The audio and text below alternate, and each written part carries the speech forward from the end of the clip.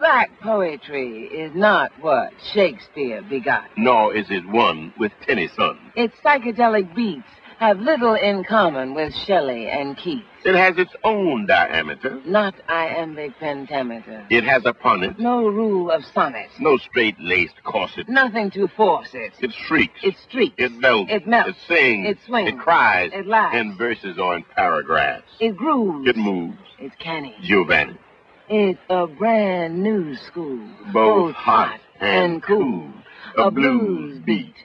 Bittersweet is deep, deep blue. Bright red, high yellow. Is loud, is proud. It's a wilder strum. A super drum sets up its own condition. Defies tradition. It shocks. It rocks. It mocks. It knocks. It's humor. Drama. It talks about your mama. It's love. It's dissension. It's a brand new dimension. It's many tracks. So come, sit down with me and spiel and spat and so rap and spree beneath this looming, blooming, black poetry.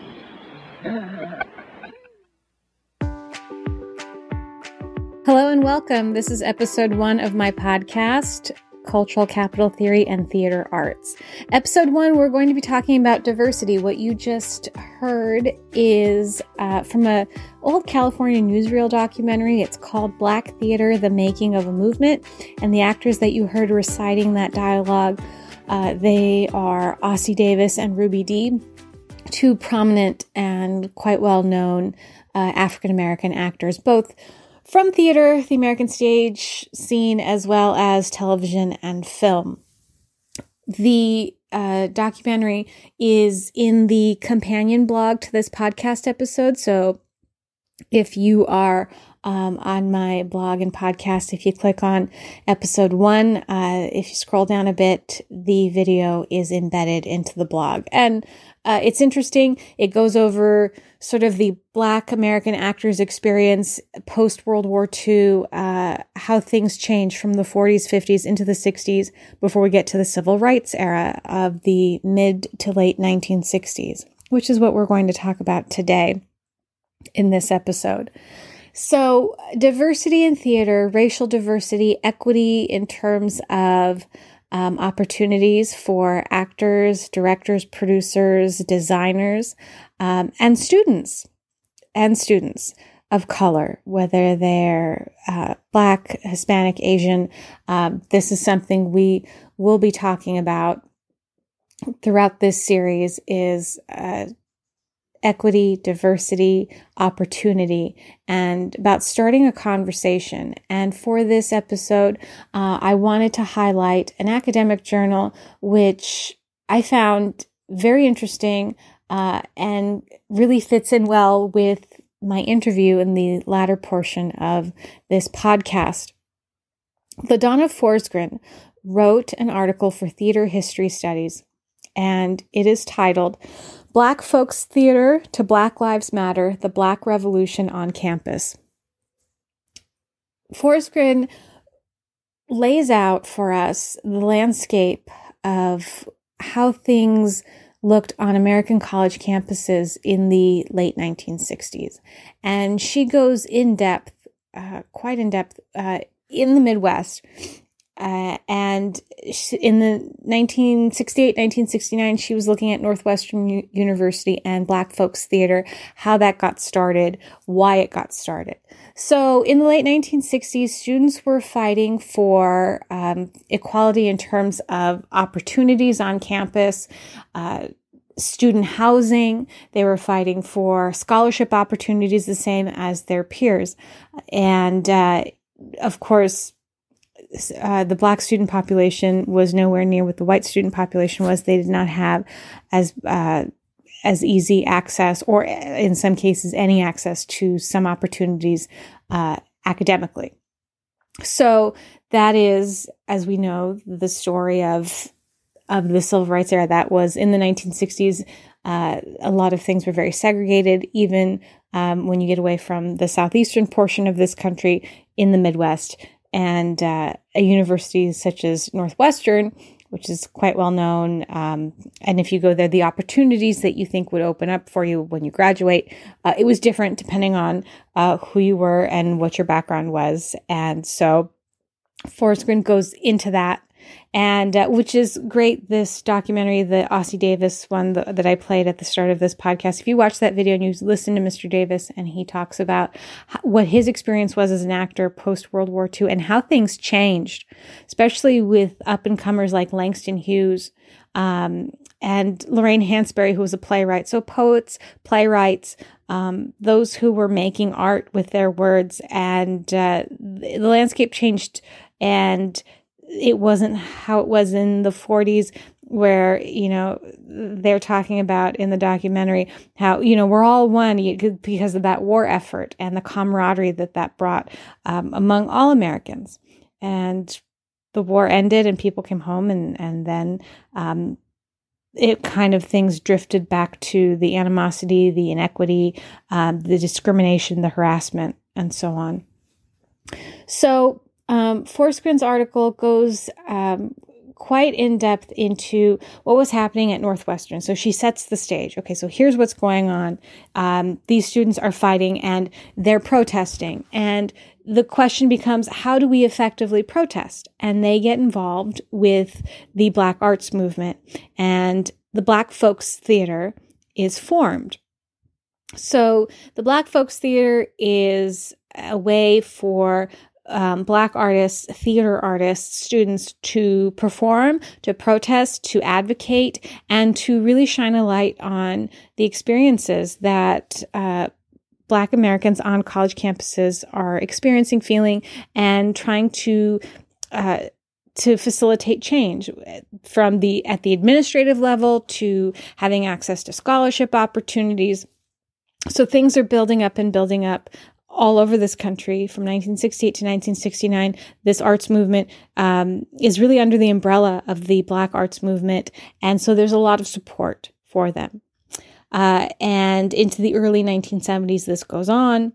And when we get from the 70s into the 80s and into the 90s, Forrest Grin really talks about how the culture that's there, the cultural capital, right, that we're talking about, it's about, you have people that push through and they establish themselves. It's about casting certain artists and they gain notoriety and fame, and they kind of break that, the glass ceiling. They break barriers and they get through and they become mainstream and successful.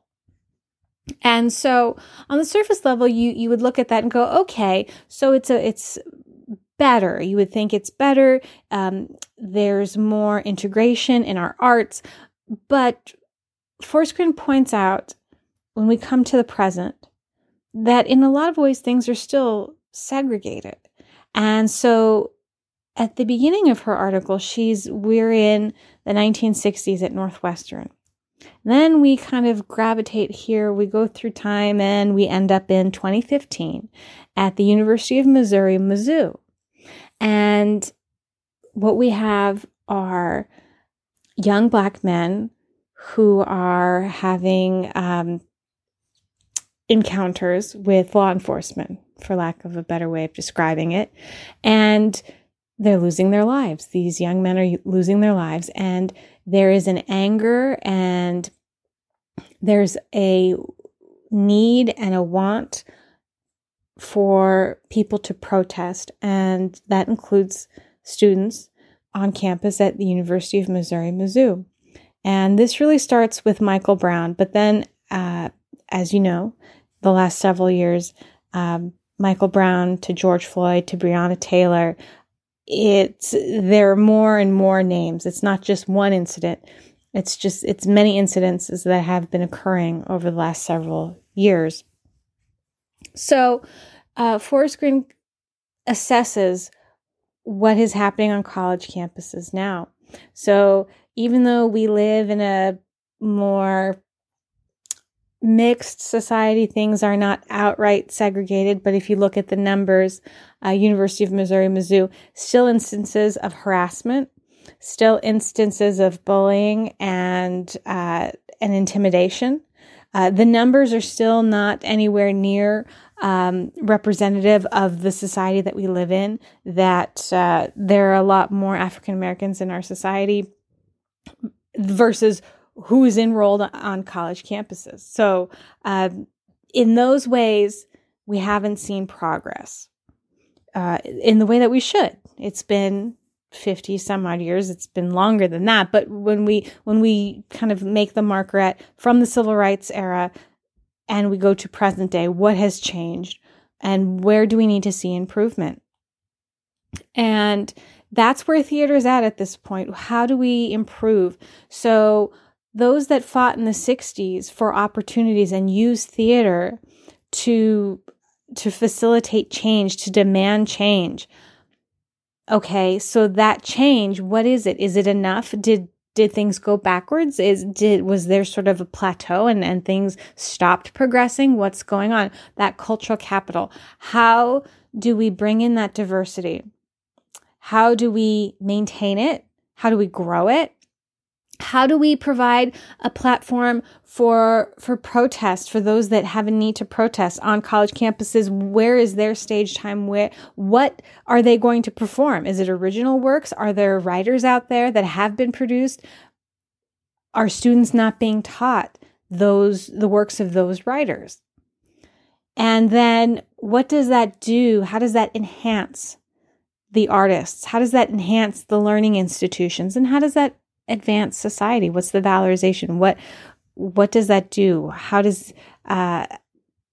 do these works impact the cultural capital of a community, whether the community is the college campus or the community at large, the city, the college, these college towns where there are so many people that live there besides faculty and students, but the community itself that, the regular working folks that are raising their kids that live in a college town. And you would think you live in a college town, there's a lot of diversity. There's a lot of different thoughts and ideas.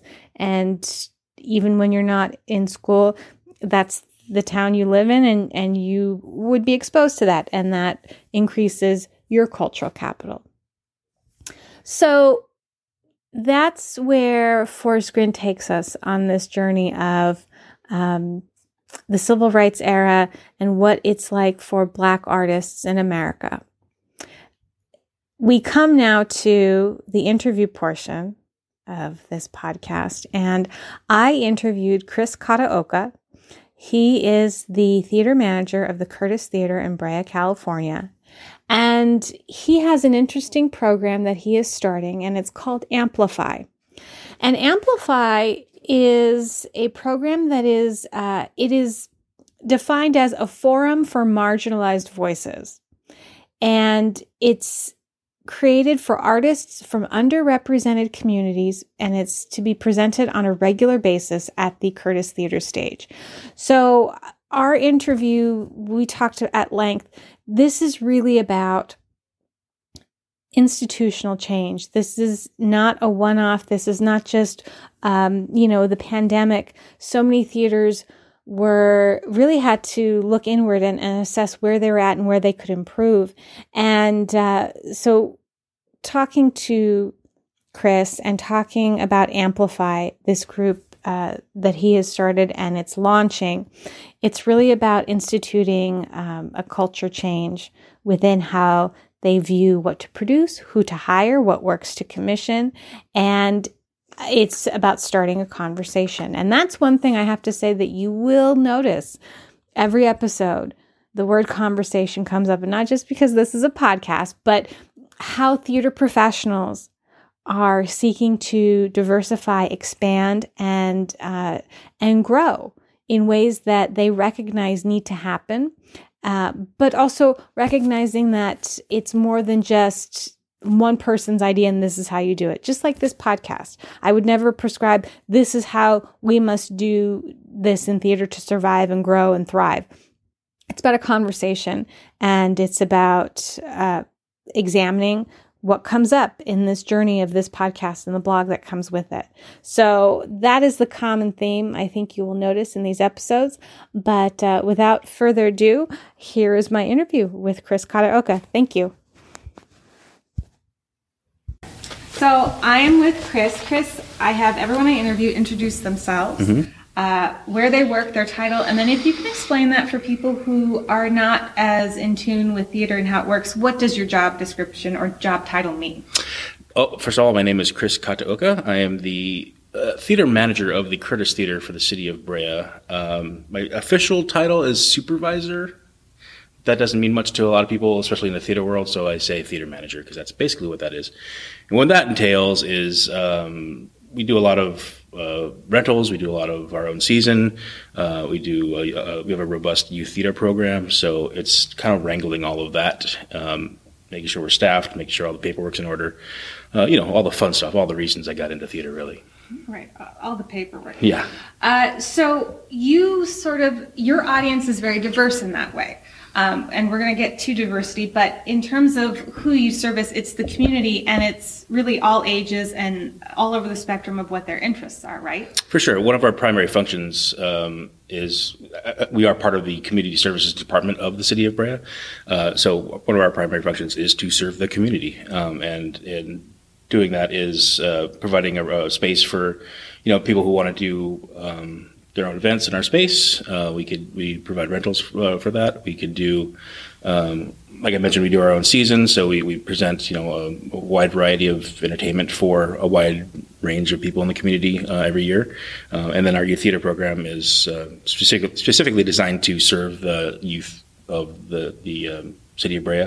Not that we don't have kids participate from elsewhere, but it is primarily the people from that are residents of Brea get a special rate on just about anything they do. So that's what we do. Yeah, like really plugged into like the school system, the school schedule and all that. You kind of are aligned with that. Exactly. Yeah, we do a big one in the winter in January when there's not much going on for school, and then one in July when all the kids are on summer break. So it really kind of works out. Awesome. So what we're talking about, and really the study, and we've been looking at various case studies, is how bringing cultural capital to theater is great. And the way we define it with our case study, and we're sort of extrapolating with various examples, is how it's what an artist brings that's unique and different and gives it to the audience, and the audience then takes that and it changes their perspective, it changes their view, and it adds to their cultural capital because they've experienced this live event. And so the reason I wanted to talk to you today was there's been a lot going on in theater, in the arts in general, but especially in theater, from theaters themselves and also theaters that are associated with colleges and theater departments in terms of diversity and changing what's produced, what's presented, and who really has an opportunity to just put their art out there. And so one of the interesting things to come out of this, getting back to the world of performance after the shutdown, was Amplify. And so I just wanted to read a little snippet. Amplify, which we'll get into a program here at the Curtis, the objective is to provide a platform and an outlet for performing artists of all kinds from underserved groups, including but not limited to Black, Indigenous, people of color, Asian American, and Pacific Islander, pan-ethnic, women, persons with disabilities, and LGBTQIA plus communities. Someone who may not be familiar with this area might say, it's California, there's all kinds of people everywhere. Can you explain why Amplify is needed? Amplify is needed in, I think programs like this are needed in all aspects of the arts, but specifically for us in Brea, we've always tried to be as diverse as possible. Obviously, we never turn anybody away for any reasons, but there's definitely a dearth of diversity in the North Orange County area. I mean, if you just do look at auditions for any show that anybody tries to do in the area, you get primarily white people, and that's fine, but we need to try to incorporate as many other communities as possible, I think, and especially now, just the social climate and kind of paired with having just gone through the pandemic, we had a lot of time to sit and think about it and really analyze what we could do, what we had to offer, and how we could bring people together. So yeah, it's definitely something that we we're focusing on. And it's, like anything, we're run by a city government, so it takes a while to get anything off the ground. And so we've had a good long time to think about it, to go through the right channels, and I think to do it right, which was important. We didn't want to do this haphazardly, so we put a lot of effort and a lot of time and reach out to a lot of people just to make sure we were getting this on the right page. So I think it's important, really trying to make this so it's part of, it's not just a thing we're doing. We're integrating these artists and these performances and these voices into our season to give them a platform, give them a stage, give them shine a light on them, and hopefully the byproduct of that is expanding our audience. Right. And I think that it's really great to point out, it's helpful to point out, everything bounces. I think it's helpful to point out that when you say it's very hard to make something happen in the city, it's one, the bureaucracy of it, but even with the best of intentions, because of really this effort hasn't been done before, this concerted planned effort, not just a one-off. If a theater like the Curtis or anyone in the area were to say, you know what, we're going to do A Raisin in the Sun, a very important piece of theater, it's a really great perspective of an African-American playwright, it's an all cast African-American characters, it would be great diversity, but the reality of that situation is if you don't really have outreach to audiences, the problem becomes you hold auditions, and if you can't fill the role, it's not necessarily for lack of we don't want to do it, but if you haven't done that groundwork, it's really hard then to make that wish, that objective to be diverse happen, right? Yeah, you hit the nail on the head there. We because I mentioned doing shows, doing auditions, things like that. Mm-hmm. It's not that we don't want to, it's just that we just don't, a lot of times we don't get the people to fill those roles. And so by doing something like Amplify, my goal is to have, outreach to communities of artists that we haven't reached before.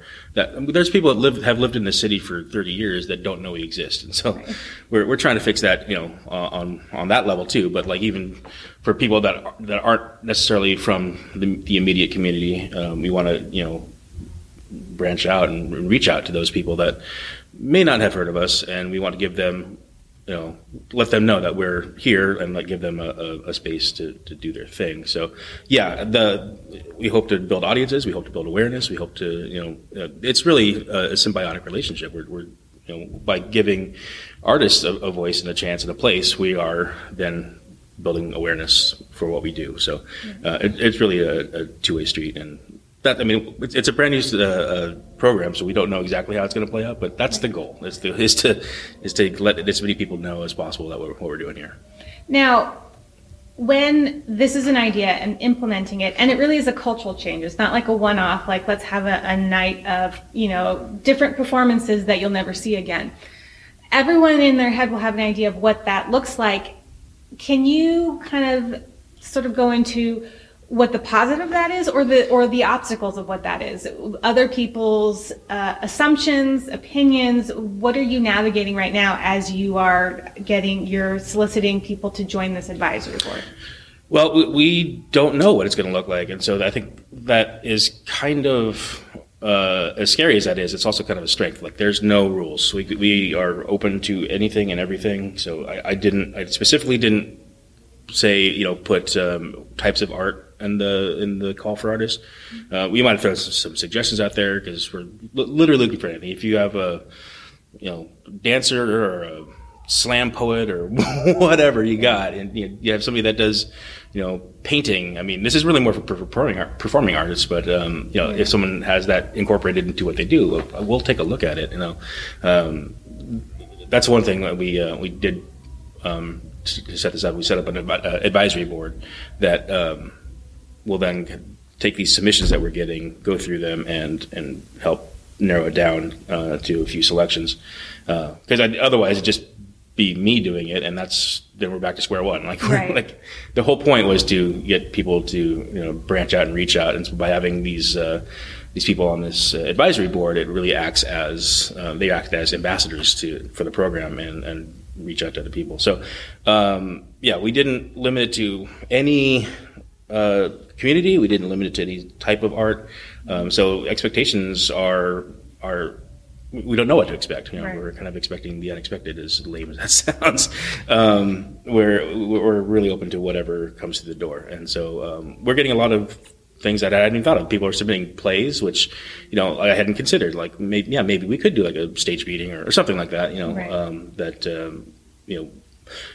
When I was putting together, I didn't have that as an idea, but that seems to be something that people want to do. So we'll take a look at that and see if that's going to fit with the program. So.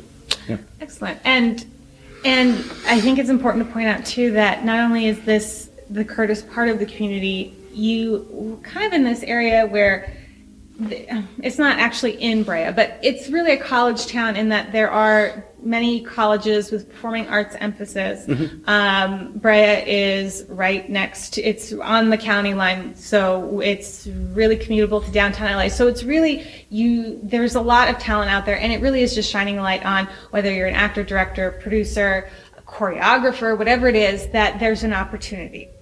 Yeah. So with that, sort of the outline of what this, what Amplify is, and really becoming part of the fabric of the theater. So there's 4 areas I'd like to ask you to comment on, mm-hmm. and just sort of where it's at for you right now, because that's the whole point of this. It's about not being exact, like this is the definitive answer now and forever and always. And the whole point of this and exploring all these various examples and cases is about how there needs to be flexibility in the arts and through cultural capital. So taking the temperature of something right now versus this fact will live in an Excel sheet forever and will never change. Mm-hmm. So the first one is maintaining diverse cultural capital. So how do you see Amplify maintaining it? So you have a vision for it. So I would think, since you have a board, do you imagine that's something that will always be part of Amplify? What do you see? How do you see it maintaining cultural capital? I think it was designed to be fluid. Mm-hmm. By having the advisory board, that it'll be. Some people might return, but we haven't set that up if it's going to be something that they serve for a year, 2 years, whatever. Mm-hmm. We're still figuring that out. But there is a group of people who aren't me that are interested in the arts, mm-hmm. Members of various communities. And so we'll be exploring not only different artists, but different people to serve on that board. So right. With that, I think that automatically kind of brings a new dimensions into what we're looking for and what we're looking at. Because I don't know everything that's out there. Right. And, so by bringing a diverse group of people in, and then having them go out and reach out, hopefully it changes all the time. We don't want to lock anything. We don't want to set anything in stone. All we want to do is provide a time and a space and compensation for artists. And whatever that looks like in the future, that's great. And I think that's really great too, is because organizations are always, especially nonprofits, always need to make the case, and so they have to in some way speak convincingly, if not in absolutes, but with certainty. So it's nice that there is this, well, we don't know, we're flexible, so that it can form however it needs to, and with however many people, like you said, people might come and go on the advisory board, or might make a place for themselves for a while, depending on their experience and how they navigate it and what they make of it themselves. Yeah, we didn't, even the number of people on the board, we did not set a number, because we don't want to limit the number of voices. So we have 7 currently for this season. Mm-hmm. When we put the call out for people to submit for the board, we didn't put a number on it. And so we took anyone who was seriously interested in it, and I talked to everybody, and they part of the application process was having to explain why they think they should be on it and how they can serve their community, and how we can help them do that. So we will always be looking for people that want to participate, and there's no rules here. At first I was a little afraid when we first started talking about this, that we didn't know. There were so many variables that we just did not know, and that is scary. And so when you're starting a new program like this and trying to be as visible as we are and transparent as we are, that's scary, and having a lot of things that we actually don't know. But we've kind of turned that into a positive thing. It was we don't know, because we don't want to have preconceived notions of what this should be. We want to let the communities speak to us. So so that's where we landed on that. Awesome. And it kind of feeds into my second question, which you answered, of building new cultural capital. And I think you said it right there, is letting what the artists and those who want to be on the board, what they have to bring to the table. And I think it's really great too, is in a leadership position, if you can speak to that of, it's really being a leader, but not setting forth, okay, here are my expectations, or this is what it needs to be. It's really letting these people take the opportunity, and the theater, your space, will accommodate that and let them be whatever it is that it's going to end up being. Yeah, I mean, in a leadership role, the job is to surround yourself with good people who love what they do and are capable and competent, which that's what I'm just trying to do here. My job is to set the parameters. I mean, as much as we want to keep this fluid and keep this open to anything, there are time and budget constraints that we have to consider. My job is to make it as available as conceivably possible, and so that's what we're doing with this one. We've found some dates on the calendar, evenly spaced out through the whole year to highlight people for this program. Awesome. My third question is, can you comment on cultural capital? Oftentimes artists will express themselves in terms of their political awareness, social resistance, things that are a little bit more than, let's say, like the Romeo and Juliet, boy and girl fall in love and are kept separated. So how does this navigate that? How is it, or does it, We definitely didn't want to censor people. That was, if you start to censor art, you start getting into trouble if you're trying to be as open and transparent as possible. That being said, we do try to keep everything as family friendly as possible.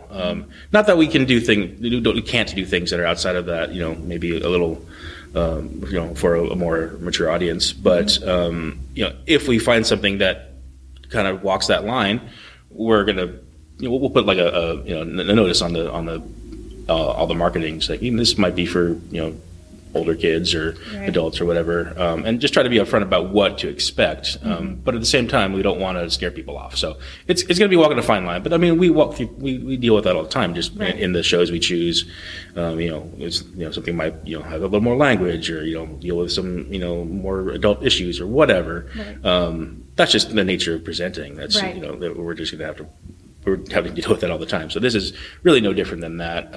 But if someone comes in with something that's we think has value and needs to be heard, I don't want to censor it. So we won't shy away from that just because of that. Right. And that's exactly like you were saying. It's no different than anything else you're presenting. It's you just inform your audience, for those that are making decisions on whether it's their child, family members, or even for themselves, of language. Some people have just personal preferences, but it's really just about informing your audience, but not changing the art or restricting the artist. And at the end of the day, it's art. I mean, not everyone's going to like it, right? And they shouldn't. I mean, some of the best art sparks really intense conversations. So that's kind of the idea behind it. So you can't please everyone all the time, and so we're not going to try. Great. And that kind of feeds into my last question. In terms of enhancing artists, we've talked about enhancing audience, we went into, and if you can really go a little bit further into that, is because we know how how this can help them and how it can help the space itself of adding value to the space. But for audiences, because it's really, like you said, your audience is very diverse. While you are looking for diversity, in terms of, I'm saying, you have families, you have people that come in for different likes and all of that. It's a little bit different than maybe a college-run space. It's a little bit different than maybe a hole-in-the-wall theater that just does avant-garde, that goes, that's our theme every year, all year. Mm-hmm. You are for everyone. So it's you don't just stick to one lane. So can you talk about how bringing in this diversity, this cultural capital, how it enhances your audience even when they're not sure about it? How are you for the people that get season tickets but they don't select one of these shows for part of their season package? So can you just go into sort of that relationship with those kinds of audience members? I think again, this kind of speaks to, we're not trying to please everyone all the time, but we're trying to hit as many people as possible. I think one of the things that we've always tried to do is have a little something for everyone. And depending on people's individual likes and tastes, they're going to like more or less, what we have to offer. But if we try to, cater to everyone, or even the lowest common denominator, you start getting into trouble there when you start trying to please everyone. We try to have a balance of, even media. Like sometimes we'll have a band, sometimes it'll be theater, sometimes it'll be a comedian, or something. We have a lot of different things that we present, and we have a lot of things that we do year in, year out, just because we have such a demand for it, and people would probably write if we didn't have these things, these kind of traditional things at this point. It's as far as what audiences get, I think they can. There's going to be something for them no matter what they find. But with the Amplify program, they get out of it what they put into it. So if you have an artist, if there's something you want to see, have them jump on the nomination, or jump in the submissions. We will take a look at it. So this is kind of really a way to open up the season to the community as well. It's like, if there's something you absolutely need to see on our stage, let us know. This is your chance. We will do it and do it right. So that's a really great perspective. I hadn't thought about that. It kind of is like the improv tenet of yes and of, instead of expecting, people who always love our Christmas traditional shows, if they come at me with this, that, and the other, that's a really good point you make of, would you like to see something? Do you have something you'd like to contribute? We'd love to hear, versus a complaint. And I think with that kind of mindset, I think that's a really great way of handling, like you said, the very diverse, different people that come in with different preferences, likes, dislikes, whatever it might be. Final thing before we wrap up, is this something that you think can go past this sort of weird space we're in post-pandemic? I don't know, I feel weird saying that. Let's just say easing of restrictions. Is this something that can be maintained, let's say 5 years from now, everything's great, no one knows what a mask looks like anymore, all of that, we're not angry. Is this something that you see envisioning as just being now part of the cultural capital of the theater? Absolutely. Yeah, we built this to be sustainable. And in fact, in my original proposal, I put in obstacles. Like, here are some known things that we can think of off the top of our heads that are going to be challenges. And one of them was response. Are people going to go for this? And we don't know. We hope so. We hope we're building audiences. We're hoping we're getting a lot of diversity of artists and audiences through here, but we don't know how they're going to respond. And so, I think something I said in the proposal was, this will not be met as a reason to stop trying. This is going to be met as a reason to figure it out. Like, obviously, when we're reaching out to new audiences, the same old methods that we've been using to advertise probably aren't going to work, because otherwise we would have reached them by now. Right. So the idea is then to figure out how to then communicate with these people, and then do that. Try to build audiences by diversifying not only our base, but also the ways we communicate. So that's definitely this is definitely something that, as long as I'm here, we're going to be doing. So sustainability is a huge part of that. Yeah, it started because of the way things. I think the world is changing right now. Right. So we're just trying to keep up with that, essentially. So this is something that I think is very important, and I think is very valuable, or at least could be. So, and again, it's brand new. We don't know how it's going to pan out. So, talk to me in a year. We'll see how we're doing. Sounds good. Thank you so much. I appreciate it. Yeah, of course.